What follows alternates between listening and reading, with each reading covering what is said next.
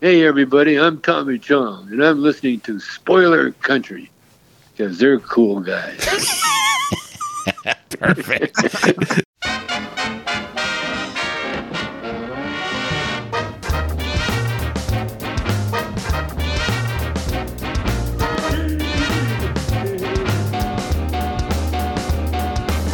Hey, people of Earth, it's time to enter the Spoilerverse via our secret portal at the exclusive Arctic Club in beautiful downtown Seattle with our hosts, John and Kenrick. Welcome to Spoiler Country.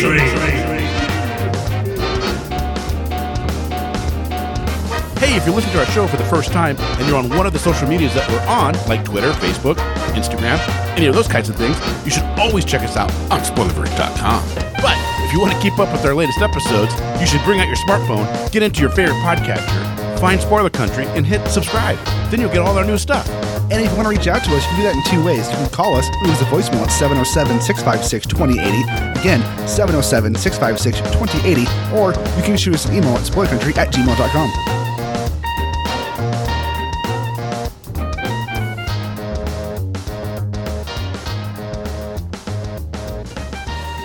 Join the cult of the Spoilerverse, and welcome back to Spoiler Country. I'm Kenrick Regan, that is Mr. Horsley, and today on the show, well, it's the comedic icon, Tommy Chong, isn't it?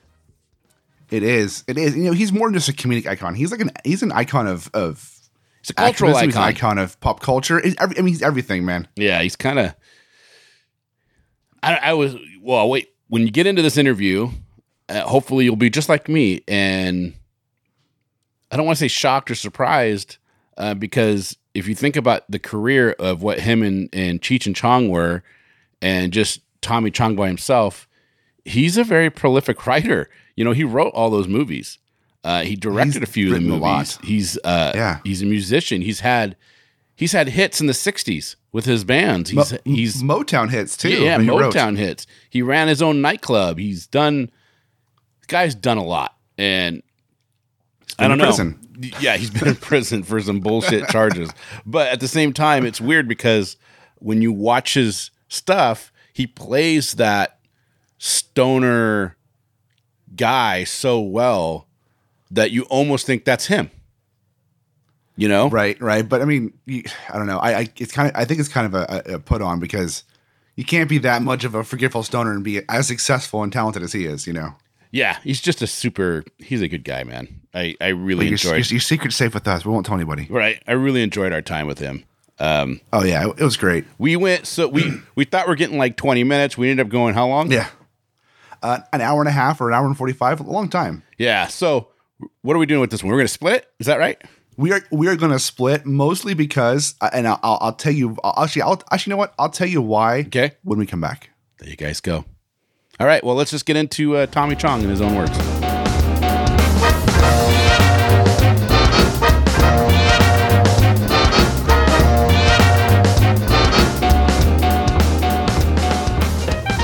All right, guys, we're back. Today is super special because you should get ready to laugh and have a good time. He's one half of the Cheech and Chong duo comedy that I don't know if you're like me, you grew up watching all these movies and listening to the records, and I wore out Up in Smoke on tape because I had to listen to it really low so my mother wouldn't hear me listening to it in my bedroom, and I wore that thing out like crazy. And, you know, and he's also played Leo on that 70s show. Tommy Chong, thank you so much for coming on. My pleasure. Believe me, I really enjoy this. Well, I couldn't believe when they said you were coming on. I was like, no way. Yeah, well, you know, I've done pretty good sitting at home, you know, signing autographs and doing Zoom calls and doing cameos and doing interviews like this here. Yeah. Because when you get older, you know how when you're young, you're shy, you don't have much to say. Yeah. When you get older, you get too much to say. Oh, yeah. We had this guy on named Kelly Jones, who's a famous artist, right? Yeah. And him and I talked for 3 hours, and we said bye 4 times to each other. We'd say bye, and then we talk for another hour. Oh, yeah. Yeah. especially if you're the least bit smoked out, right? Because that really makes a difference, Just like eating after you've been stoned, after you smoked up, you go, "Oh man, this is the best food I've ever had in my life." Oh, this is fantastic. I can really taste the chocolate in this ding dong. Yeah. Yeah. Oh, this glass of water. Oh my God, where'd you get it? I got it from the tap, man. I know. And now, I sell all sorts of CBD products. Yeah, that's awesome. But I sell strips, like little breast strips, and they got 10 milligrams of THC in them. Oh, wow. So they're like those nice. like the old Listerine strips that you used to be able to get. Yeah, that just dissolves. Yeah. Oh, that's cool. Yeah, it dissolves, and you can pick them up at in head shops, and that they come in, I think 50 packets or something. But anyway, when I took a crew of game designers, those video games. Yeah, we went to a hockey game in Vancouver, and watched the Canucks play, and I give them all a strip. Next thing you know, the what do you call it? The beer guys there, the popcorn guys there. Uh-huh. They're just ordering all these munchies. Can I get 5 popcorns and 2 beers, please? Yeah, that's what it was. It would look like an ad, Oh, because there's just so much junk food. No, those strips, and the only thing they do, they get you really thirsty. Yeah. You need your water. Like I do them to sleep with, and I wake up in the middle of the night, and I'm just got to have that bottle of water next to you. Oh, just dry as can be. Yeah. But it's so cool. I got to tell you, man, they're time release. Where can people go to see all the stuff that you guys offer? You have a website? Yeah, I guess. Tell me. It's not going to get you in trouble with the DEA, is it? Fuck, I don't know. I can't keep up with all these rules. Dude, I listened to your, I can't, what was it, the Comedy Central thing that this is not happening, or this, oh God, what's the name of that? It's that comedy show. It's like, this is not happening. And you came up and you talked about your DEA bust. And then the thing that shocked me was they literally sent an undercover person to be hired by you guys and then sold to an undercover guy that did everything to make it illegal. That's how you got busted? Well, yeah. I mean, it seems fishy because they got us on tape refusing the order. Yeah. We said, no, we can't ship it. And it's on tape. It was in the documentary. And so we knew that we weren't supposed to ship. And so what they did, the DEA agency, they said, well, we'll fly. Is it okay if we come up and then pick up the stuff? And they said, oh yeah, you can do that. So they flew in, and then for some reason, they flew in. They went to the shop, and next thing you know, we're shipping the stuff to them. So either they got some unsuspecting guy, or that because the whole bond company knew they were not supposed to ship. That was the whole thing. That was keeping us out of jail, and for some reason that got the whole shipment got shipped.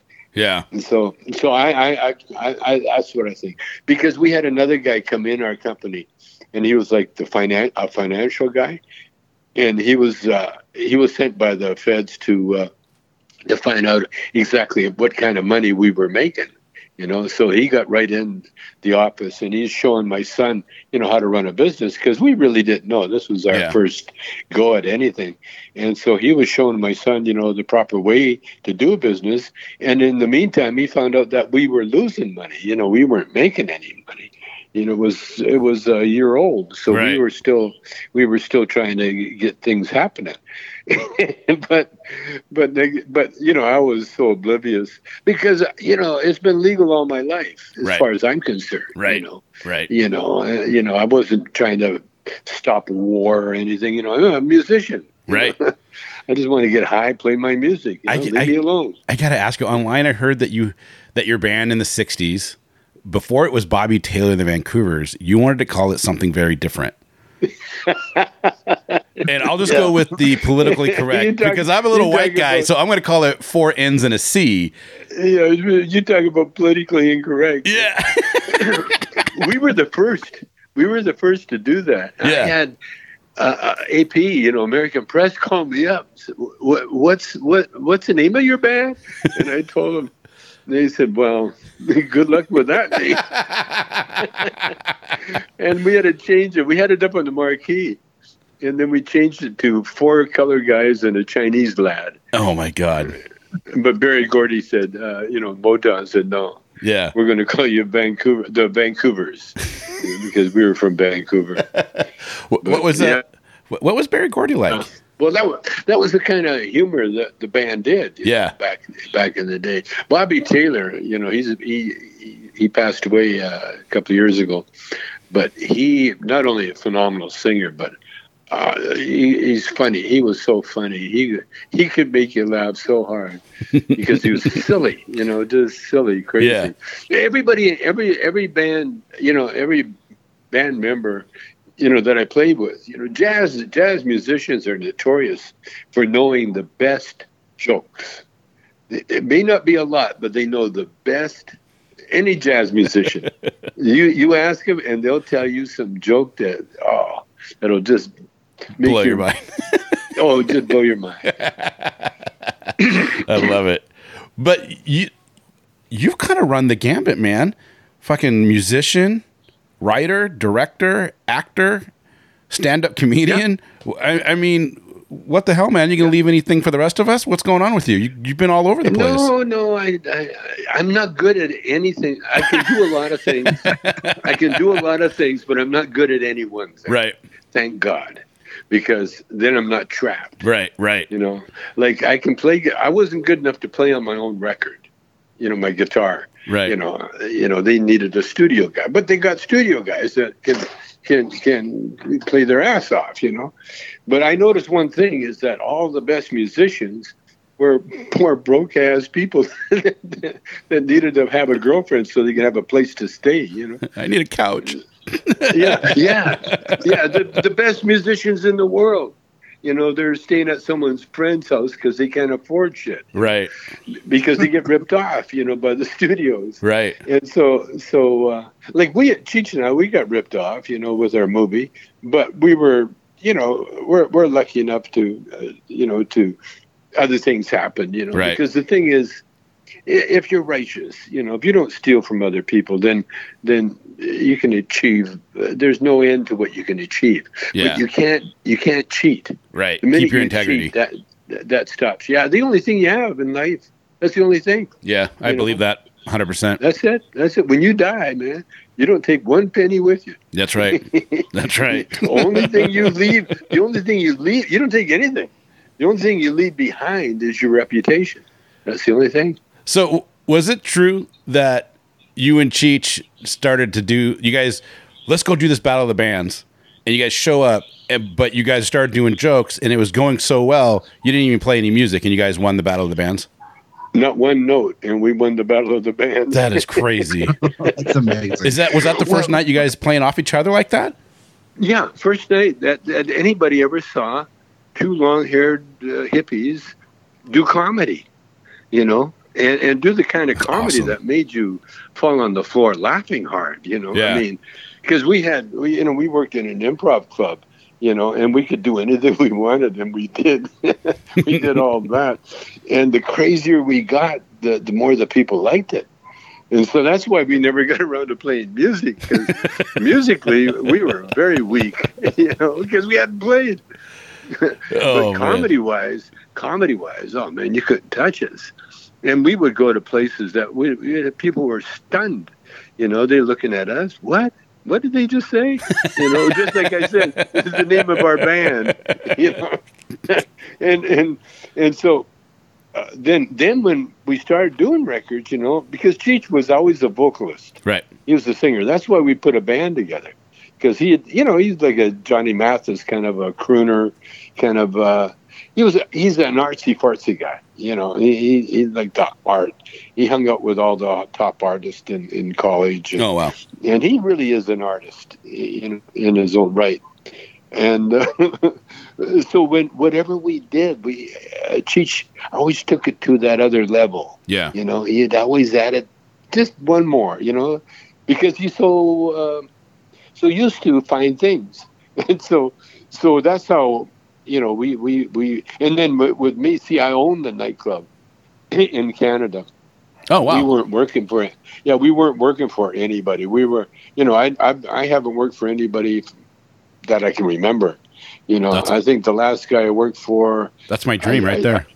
I delivered the bread. Yeah. I currently have a job because I need to, but I always strive to do things on my own. Like I'm always hustling to try to make something on the side or do something. And we're doing this, and we're trying to make this to a point where we can just do this full time. You know what I mean? Because we love it. I mean, we're talking to Tommy Chong, for Christ's sake. Well, that's how you do it. That's how you do it. You don't bullshit around. You just do it. Yep. And then, but the one thing, you can't cheat. And you can't cheat yourself. Right. I think that we're doing it the long way too. I think that's the right way to do it because we're taking our time to build.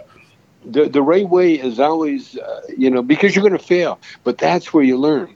You see, you don't learn from winning. You only learn from losing. Yeah. What you should have done, what you should have done, what you could have done. And it's good that you lose early, because then when you start winning, you've been through the losing part, because everybody has to go through that, no matter who you are, no matter where you start.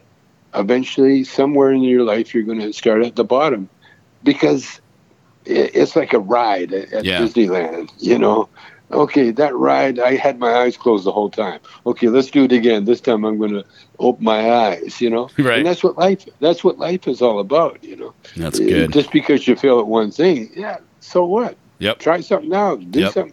Keep doing it until you find it. And that's why with me, the reason I directed a movie, I was trying to find a director, and I called. Shit, I forgot his name already. And I was so Terrence Malick. Oh wow. I called him because I loved his Badlands with Martin Sheen, and so I called him up and wanted to know if he would be interested in directing. And he gave me the best advice. He said, "Did you write it?" I said, "Yeah." He said, "Well, then you direct it." He says, "You know what you want. No one can, get inside your brain like you can." Right. And so I said, "Oh, okay." And so that was what I did with my ever since. Even when I got the job with that 70s show. Yeah. Because now I was hired to play a character, and right. the writers told me they wrote it just for me, and then so I went to the table read, and I watched, and then I seen how you do it. They rehearse, they rewrite, they rehearse, they rewrite, and then they shoot the show. And so I jumped right into that, and I saw a bunch of clips of that 70s show, and I had a tweet and say, the amazing thing was that all the clips that they showed me in there, I never wrote one line. Oh, wow. One ad lib. Yeah. Everything the writers wrote, every word that I said. I remember ad libbing a motion. That was it. Wow. That was the extent of it. Because that's great writing though. Well, they're such pros. Yeah. And they know the rhythm of the show and everything. And so if you say the right thing at the right time, it's being bad. When it's your turn to. Uh-oh, you there? So to me, and so when oh no, because it wasn't. Tommy, you're breaking up. Are you there? How the director directed, So I went to film school. Yeah. I went to sitcom school, and so I sat there and I watched, how they create that magic, because you can never get enough learning. There's always something to do. That's why this pandemic, people are bitching and moaning. That means they don't have access to a phone. Right. Right. They're not doing things that they could be doing. Oh, I think we're. Are you there? You're breaking up. Oh, am I still breaking up? Yeah. Oh, shit. I think that's better. It's the timer. Have we been on too long? Is that it? No way. I still got too many questions for you. Can't let you go that easy. Okay. I get shitty Wi-Fi up here sometimes. No, that's okay. We'll power through it. Okay. Good. Hey, what was that 70 show your longest steady gig? Yeah. Yeah, when I is that weird? Cheech and I were, we're still together. Yeah. But yeah, the movie. Let's see. Yeah, it was because it went 5 years. Yeah, continuously. I mean, yeah. Yeah, 5 seasons. Yeah. I spent half of one season in jail. Right. But as soon as I got out, they put me. It was so weird. Because I wanted more money, at the end of the 4th season. And so they all said no. Yeah. And they were going to write me out of the show. And then I got busted. And so it worked perfect. And so then after I did my 9 months, I came back, and then they wrote me back in the show without a raise, of course. Of course. Yeah, they did a really good job in that writing because they captured the spirit of of Chong. From Cheech and Chong in that role. They captured that spirit and it fit in so well with what they were doing because none of them really knew what pot was, Yeah. I mean, they're faking it, but not one of them. Right. In fact, I did a bit about my first day at the 70s show, and I light up and I offered to all the actors. They all turned down, and finally the cameraman reaches around. Hey, welcome to the show, man. There's my friend. yeah. It was part of the crew, How much of Tommy Chong in real life and Tommy Chong on TV or in the movies and on your comedy sketches crosses over with each other? It depends. Depends on where, but I'm learning now to do the grandpa, be quiet, Right. Be quiet and just enjoy not having to talk. Right. I've been enjoying that lately. When I go to parties, it depends. I'm hanging out with Sugar Ray Leonard, the boxer. Yeah. And he's awesome. His wife and my wife, they're best friends because that's cool. They're both very domineering. Right. They both tell Sugar and I what to wear. And Type A personalities. How to talk and where to sit. We're like toy poodles. So is a typical Saturday night? Is it Tommy Chong and Sugar Ray Leonard barbecuing, drinking wine?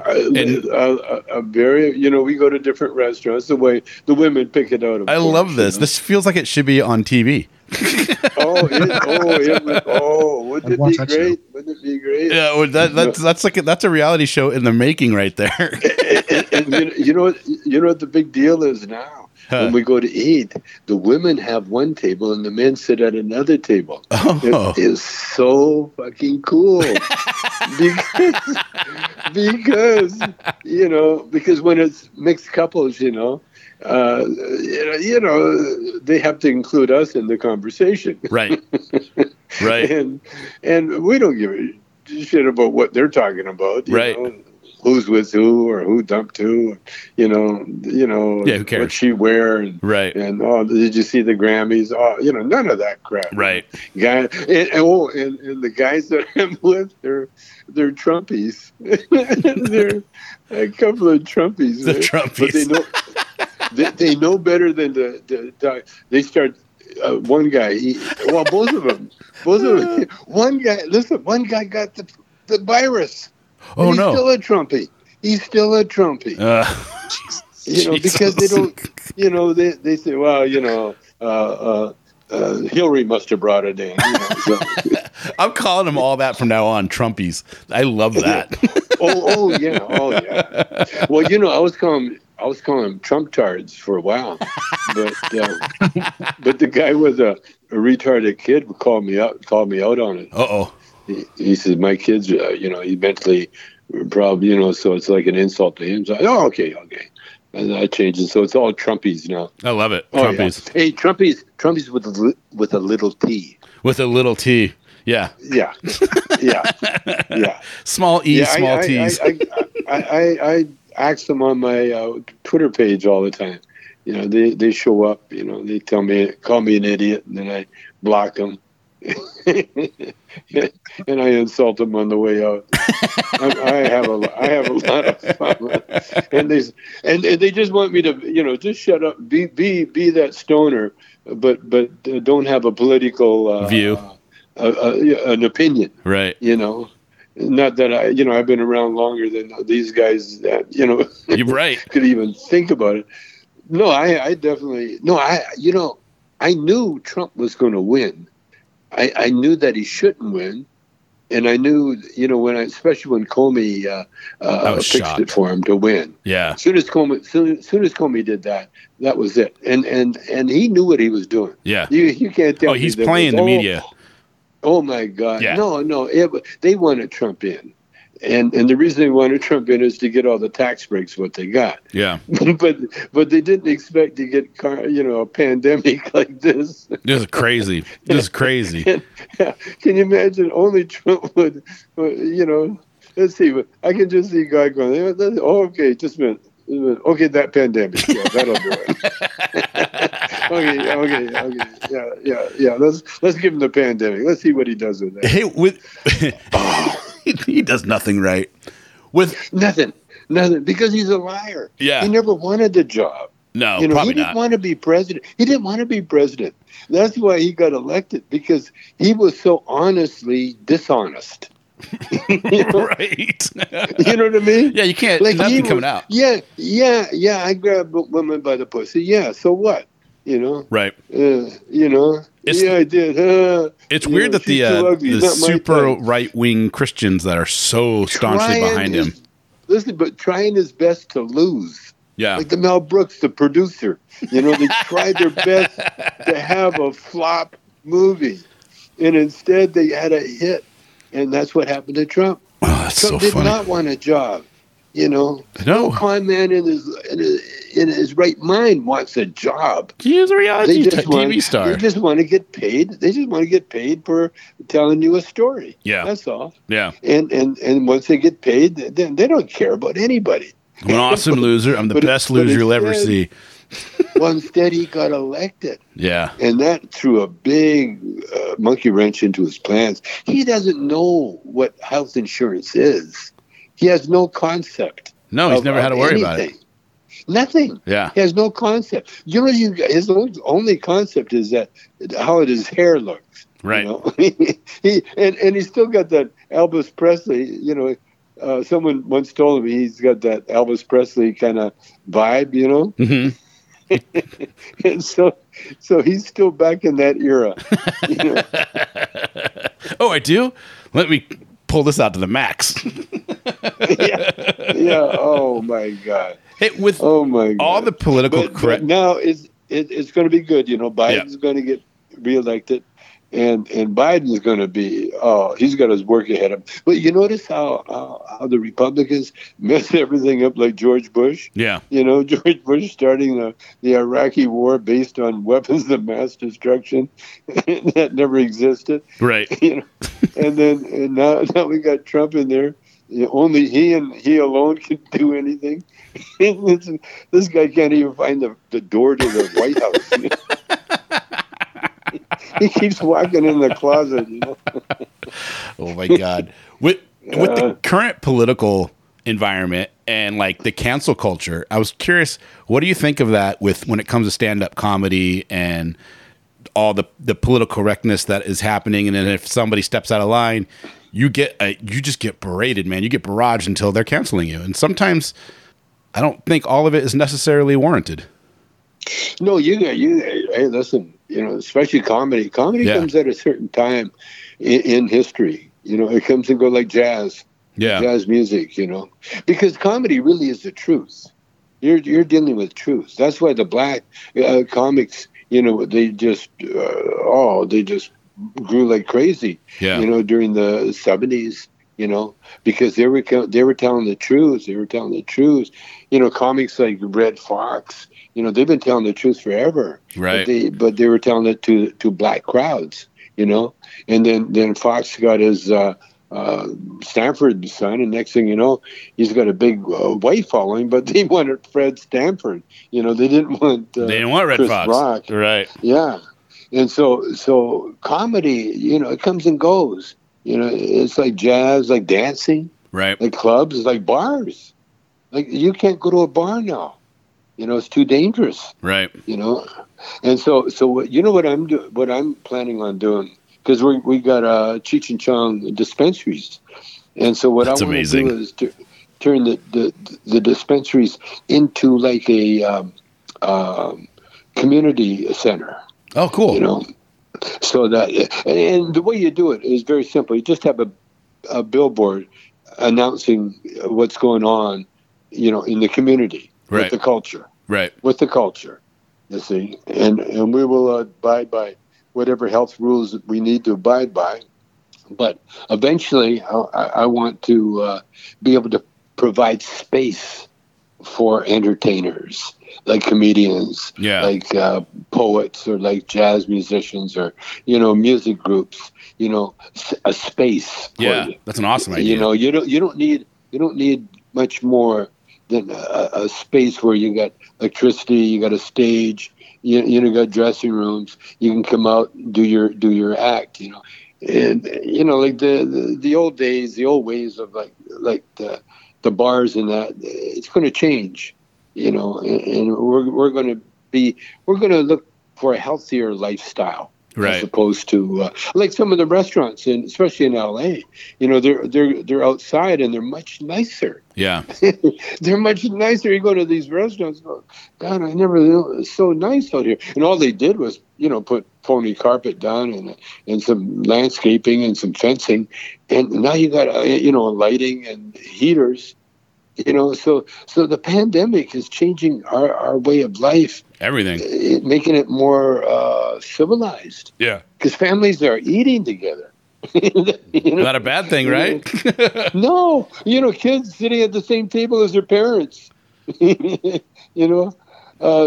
mom and dad aren't running off to all their different jobs and shit that they have to do. Now they're stuck in the house. Yeah, I work from home. They got to teach their kid. Yep. They got to go through all that. See, when I was growing up, that's the way we lived. Yeah. It was called poverty. What did your mom and dad? I wanted to ask you this. Did your mom and dad have to deal with racism in Canada, with the era that they're in, and being him Chinese descent and your mom being Scottish Irish? From the day they got married. Yeah. But my dad, I found that out much later, but my dad and his brother were notorious fighters. Yeah. They because back in the day, you weren't just a kid. You were a kid that had to learn how to fight or run. Right. Fight or flight. One or the other. Fight or flight. And my dad was, because he was quite short. Yeah. He was like the running back for the football team. He was the guy they gave the ball to because you couldn't stop him. Right. And my uncle ended up teaching diving and gymnastics at the University of Alberta. That's cool. So my dad, when he married my mother was 5'8", or close to 9, 5'9". My dad was 5'3".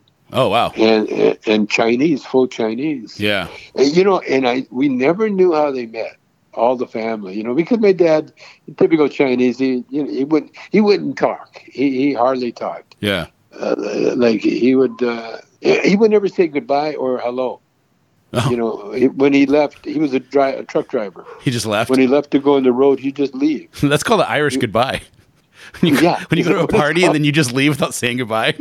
Yeah, the Irish goodbye. It's called the Irish goodbye. Yeah. Well, my mother was part Irish, supposedly, but I found out later that she was 25% Native. Oh, that's when I found out. I'm 8% Native. Yeah, and so yeah, you talk about racism. Yeah, hey, for a hot minute, especially during the war. Yeah.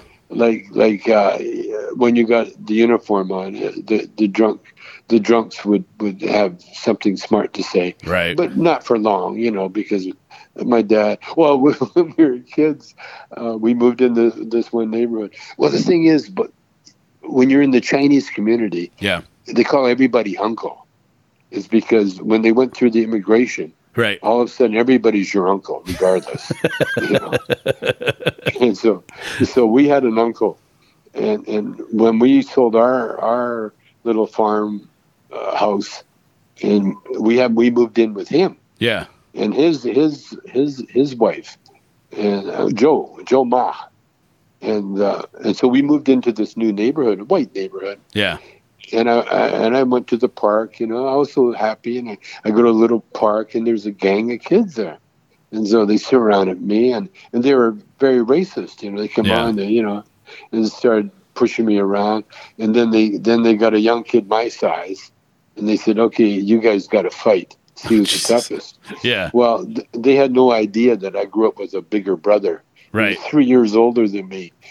So I knew how to disable a kid. I had my go-to gut punch. Right. Right. I laid him out with a gut punch, and that was the end of that. And that kid and I became friends later. But that so after I laid the kid out with a gut punch, the big kids started kicking me and pushing me around. Bullying me. They just pushed me around. They didn't. They were kind of mixed, because their feelings were, okay, this guy is different than us, so we should be bullying him, but I kind of like him. He's different. Yeah. And so we ended up being friends. But I went home crying, and my uncle took me in the backyard, my Chinese uncle, and he taught me 3 ways to kill somebody. Oh my God! One was you hit him in the nose with the base of your hand, hit him up, so the bone fragments goes into the brain. Oh my God! Another one was behind the ear with your knuckles. Oh, and the third one was a throat chop to the throat, right to the throat. Those would do it, man.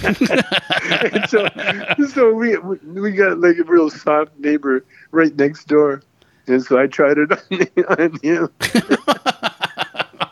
And of course the kid's nose blew up, started bleeding, and he went home and he's got blood all over the place.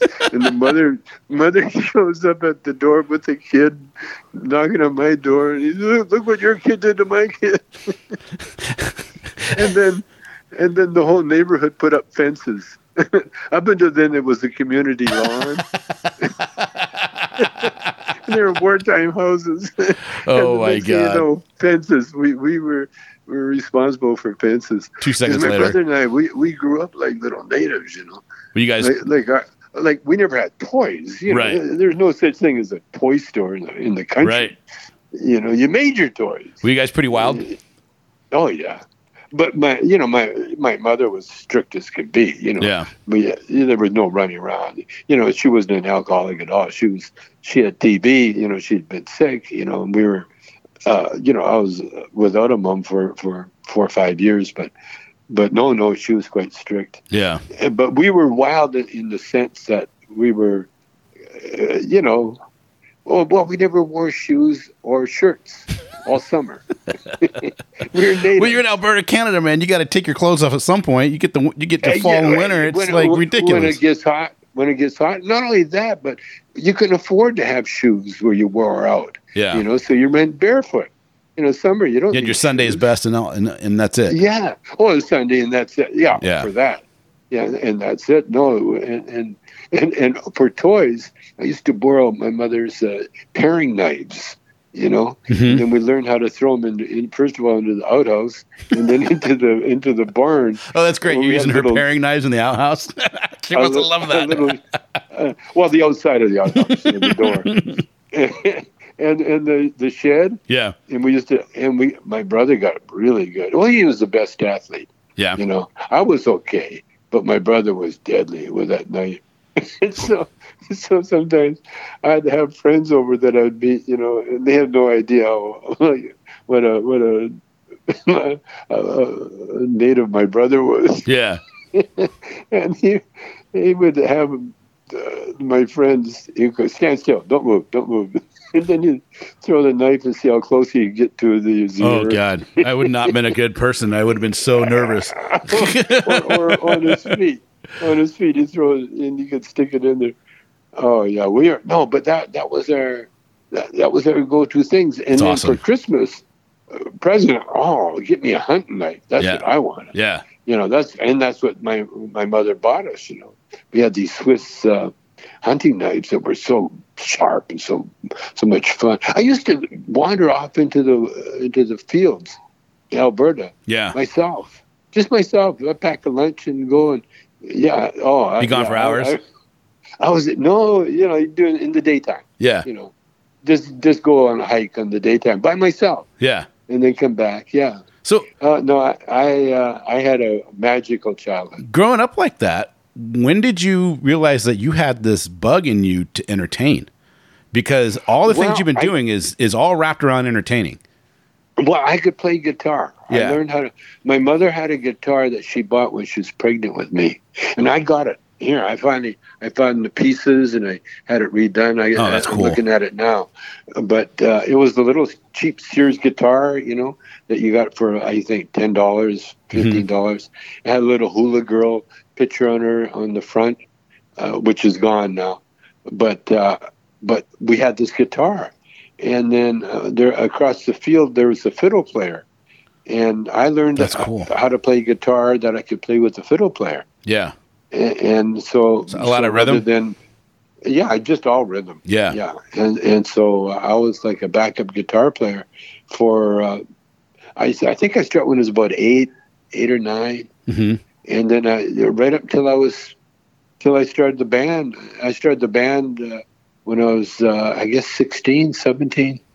Yeah, and I just turned 17, and we started, I got into a real band. Yeah. But up until then, I played with a fiddle player for a couple of years. That's cool. He taught me how to keep the time. Yeah. That's my worst thing. And he taught me 3 things. He says, first of all, give the people what they want. Yeah. If they want to hear the same song 5 times a night, give it to them. And then always keep the time. Keep good rhythm, keep good time. Yeah. Don't speed, don't drag. Just get that pocket, find that groove, and that was it. And yeah, and you play for dances, and you'd have maybe a couple of breaks. Yeah. But you played for an hour, and then you had maybe 15 minutes, and then we got to go back playing, and and I loved it. Oh, man. How old were you when you guys moved to Vancouver? I was 20. So I was 20. Did you start the club, or did your parents? Oh, the club? Yeah. It was given to us. Oh. That's awesome. I'm telling you, man. We're blessed. That's awesome. Blessed. Know what happened? It was a strip club, right? Well, there was a couple. Okay. The first one was an after-hours club. It was a steakhouse originally. Oh, cool. The guy bought the building, and he said to me, would you like a club? And I said, yeah. And I said, where? And he showed me. Yeah. And so he handed me the keys, and we opened it up, and we had to put a stage in. Yeah. And we put a stage in, and it was like a practice club for the longest time because we couldn't afford to advertise. Right. But I met my now wife, but she was a young high school kid, and we were doing other gigs, side gigs to supplement our nightclub, our rehearsal hall. Yeah.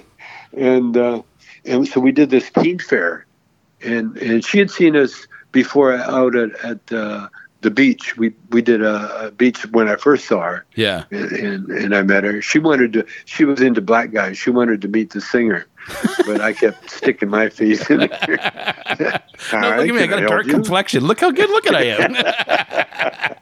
am. And she had no interest in me at all until she had no choice.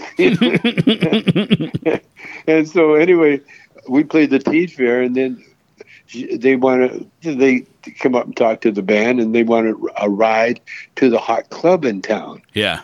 And so we told them, well, we got a club. Why don't you come and see our club? And they said, well, we never heard of it. So we're going to go to the hot club. Right. But the problem was they were kind of like hippie teenagers, right? And they weren't wearing shoes.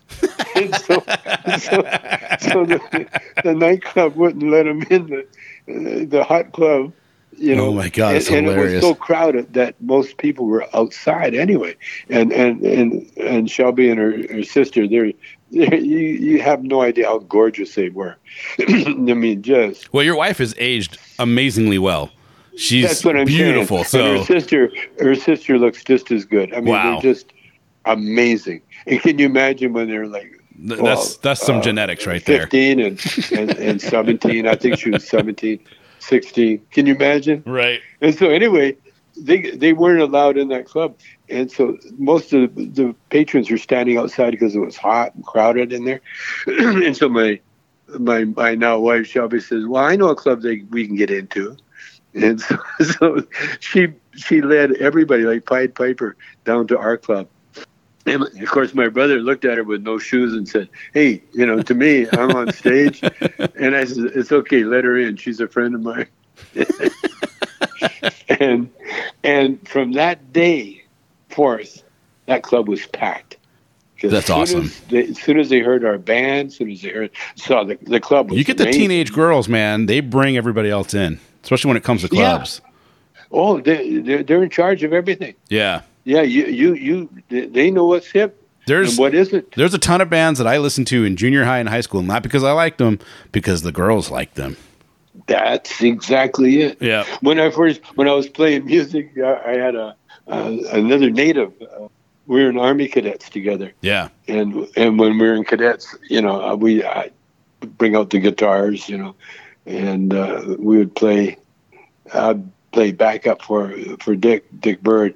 He was a full-blood Sarsi native, but he did great Elvis Presley impersonations. Nice, because Elvis came out just when we were there when he first appeared on TV. Wow! And so next thing you know, I'm taking a bus with my guitar down to Western Canada High School to back up my Dick.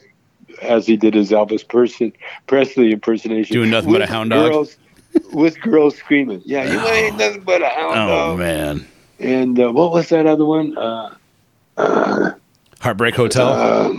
Heartbreak Hotel. Yeah. Since my baby left me. Oh, God, he's so good. Yeah.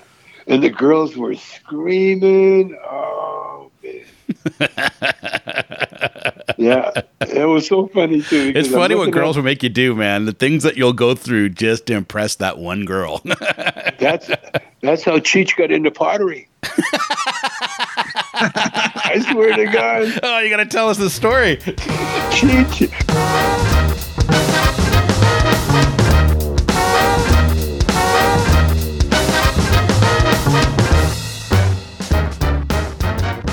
And we're back, and if you want to hear the rest of the story that Tong was about to tell, come back this afternoon and listen to it. There you go. I hope you guys enjoyed that. It was a lot of fun. It was very special. I can't thank Tommy enough for coming on and just sharing his stories and his nuggets of wisdom, and just, man, it was a good time. Well, I mean, thank him so much for coming on and coming on again. He didn't even know he was going to be on 2 episodes. I know. That's what happens. That's what happens. Couldn't believe he called us back. When I was editing the episode, what was great is like I was listening to it, I was going through it, and there was a spot like pretty much within right around the middle where he starts telling the story about Cheech, and I'm like, man, it'd be so great to cut it here for a tease. Right, and then you did, and then I did. What a jerk! But you guys can come back and listen to the rest if you liked that, and I have a hard time believing that you didn't. Yeah, me too. Go check out Spoilerverse.com. There are a ton of back issues there with people that are amazing, and just like Tommy Chong, and you'd be shocked at the people that are there. I mean, there's so much good stuff there, and there's articles and reviews and previews and tons of other podcasts up on our website at spoilerverse.com.